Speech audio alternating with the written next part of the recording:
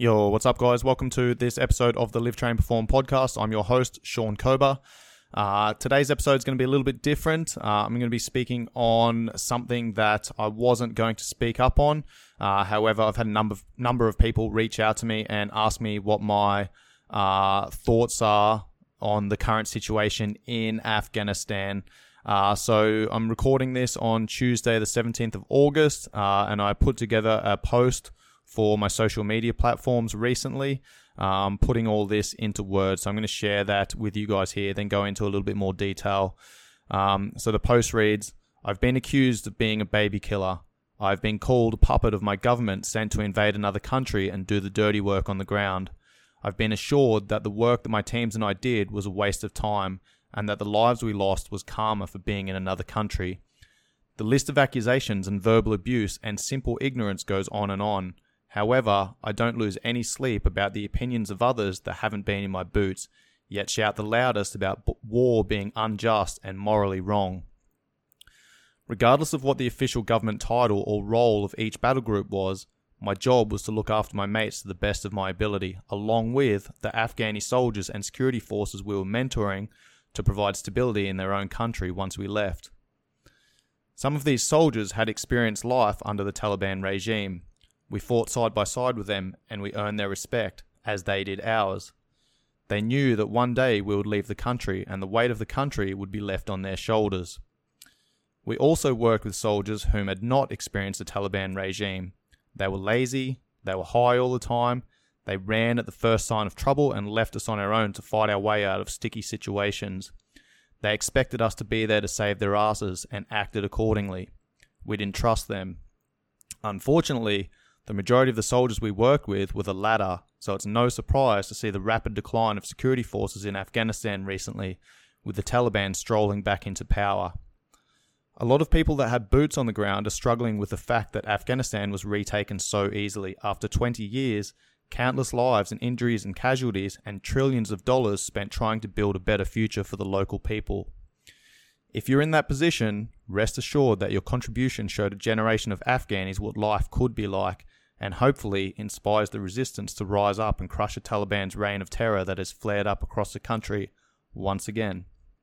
I have no doubt that the atrocities that will be shared to the world in the coming weeks and months will have people calling for us to go back in and do something. Undoubtedly, these will be the same people that were calling for us to leave. The recent pictures and videos of civilians desperately trying to escape should paint a picture as to how terrified people are of the Taliban and the grim future that most Afghanis will likely face. My thoughts are with my Afghani brothers who stood side by side with Australian soldiers to fight a common enemy, as well as for those who cannot defend themselves. So, as I mentioned, a lot of the soldiers that we worked with just didn't seem to give a fuck about their own country. They had no drive, they had no motivation, they'd never experienced life under Taliban regime. All they'd experienced was, life under coalition forces, which was essentially providing them their safety. So, obviously with the Taliban taking back power, the country's going to go back 20 years. And unfortunately, not that all of the work that we did has been undone. I don't look at it like that. I look at it as, we gave a generation of Afghanis a look into what life could be like when the country is run properly, without a force that's ruling through terror and fear and barbaric actions. Now, I'm going to tell a little story here that I haven't told to too many people at all, and definitely not on the podcast, but just to shed some light on, some of the Afghani locals that we worked with who really fucking loved having us there because we, helped preserve their lives and we took the lives of the enemy, the common enemy that we were fighting together. So, when I was on Kot Marshall, which was a combat outpost, which was in the Chora Baluchi Valley, the Afghani government was building a road, and this was building a sealed road that would go from the Chora Baluchi Valley down into Tarin Kowt, which was the main city.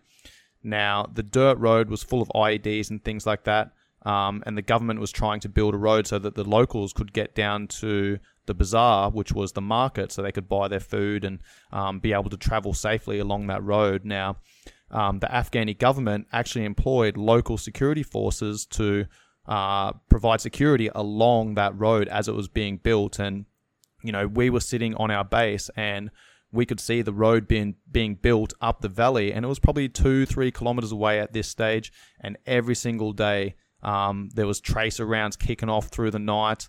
It was all kicking off every day for a couple of weeks, probably like 2 or 3 weeks. We could hear it all kicking off. We could see it all kicking off. And we're like, fuck, man, these guys are getting a bit of a hiding. We need to go out there and help them. So what we did was my sniper team went along with the main patrol. We took a number of interpreters with us so that we could go into that checkpoint. So we basically did a patrol down into that vicinity.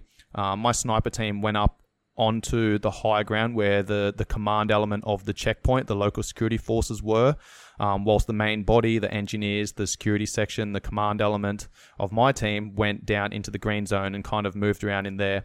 So whilst they were doing that, we had a little bit of a deception, and we took our interpreters and started asking the local security forces where they were getting hit from, what time they were getting hit, how many people were hitting them, etc., etc. We took that information back with us and we put together an intelligence package, and then we came up with a plan. So basically what we did was we inserted at nighttime into that position. We cached a heap of food and ammunition and water and shit like that, specialist equipment that we needed for 5-day task. And we basically went out into that position.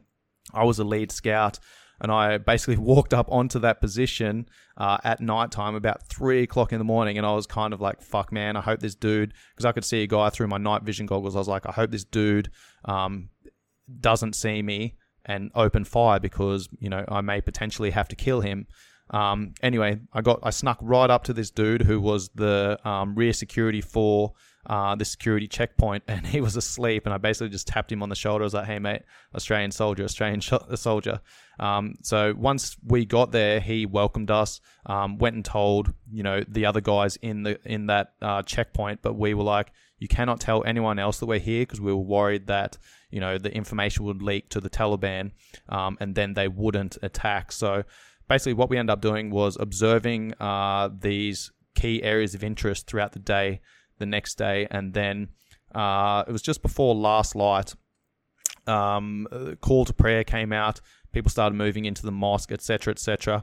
Now, once people started coming out of the mosque, we were seeing these guys, these Afghanis, start crawling around in positions, where 5, 6, 7, 800 meters away. These guys were crawling around, acting really fucking dodgy, talking to each other, using hand signals and things like that. And we're like, oh shit, this is on. This is about to kick off here. And our team leader, our supervisor, was like, boys, don't fire until they kick off. And, probably about 5 minutes later, once the Taliban had all moved into position, they launched a coordinated attack. And we were up on the high ground on this checkpoint. We had smaller checkpoints down on the road, alongside the road where they were building it. And those guys on the low ground started getting whacked with a heavy rate of fire. Our supervisor was like, right, fire. And basically we just started picking off targets. And I won't say too much else on that, but we had a significant impact on that battle.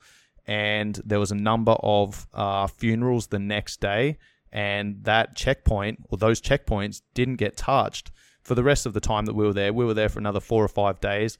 And then we extracted, went back to our base, went through, after action review, etc. And then we pushed out to another valley and continued doing, supporting other battle group operations and combat team operations, etc. But basically we had really fucking good impact on that particular area. And that allowed, we took a few dudes out, had a great impact, so that those security forces could continue doing their job, continue building that road up the valley, which then allowed the local people to live a safer, happier, easier life. And those guys were super grateful to us, and showed us tremendous hospitality, because we fucking put our trust in them. We were inserted into their position. We literally lived with them for 5 days, and they could have fucking done anything to us. We were always on the lookout. We were ever vigilant, making sure that we had our backs covered. But those guys showed us tremendous hospitality and were extremely grateful for us to be able to have an impact on that area. So then, it essentially eliminated the threat for them so they could do their job. And that mission in particular sticks out for me, along with a number of others with the Afghani National Army forces that we worked with. Some of the guys were really fucking solid and did understand that we would be leaving at some stage and they would have to take control of their own country and provide their own security. So it's really sad to see how rapidly the security forces deteriorated and the Taliban, how easy it was for the Taliban to retake control of the country. In saying that, we did know that was likely going to happen just from our experience with some of the security forces that we worked with, and the majority of them didn't really seem to give a fuck about what they were doing. And, it wasn't really a big drive for them. They didn't see what life was like before to then understand that if they didn't pull their weight and do something about it, that life could quite easily go back to what it was, 10, 15, 20 years ago. So that's my thoughts on the subject. I'm really grateful to have had an impact on the people, the local people that I interacted with. We built schools, we built roads, we provided a lot of security to allow the local people, the local Afghanis, the villagers, to be able to live a happier, healthier, safer life. I really feel for those that stood side by side with my Australian brothers and fought against a common enemy. And I'm really sad to see what's happening in Afghanistan at the moment, and particularly with the desperation of the locals trying to do whatever they can to get out of Afghanistan and escape that reign of terror. So that's it for my thoughts on that. Anyone who did serve overseas and is struggling to deal with what's been happening in the last week or so, please feel free to reach out to me. I'd be happy to have a conversation. My phone is on. To all the brothers that I served with, never above you, never below you, always beside you. Brothers by choice. Much love.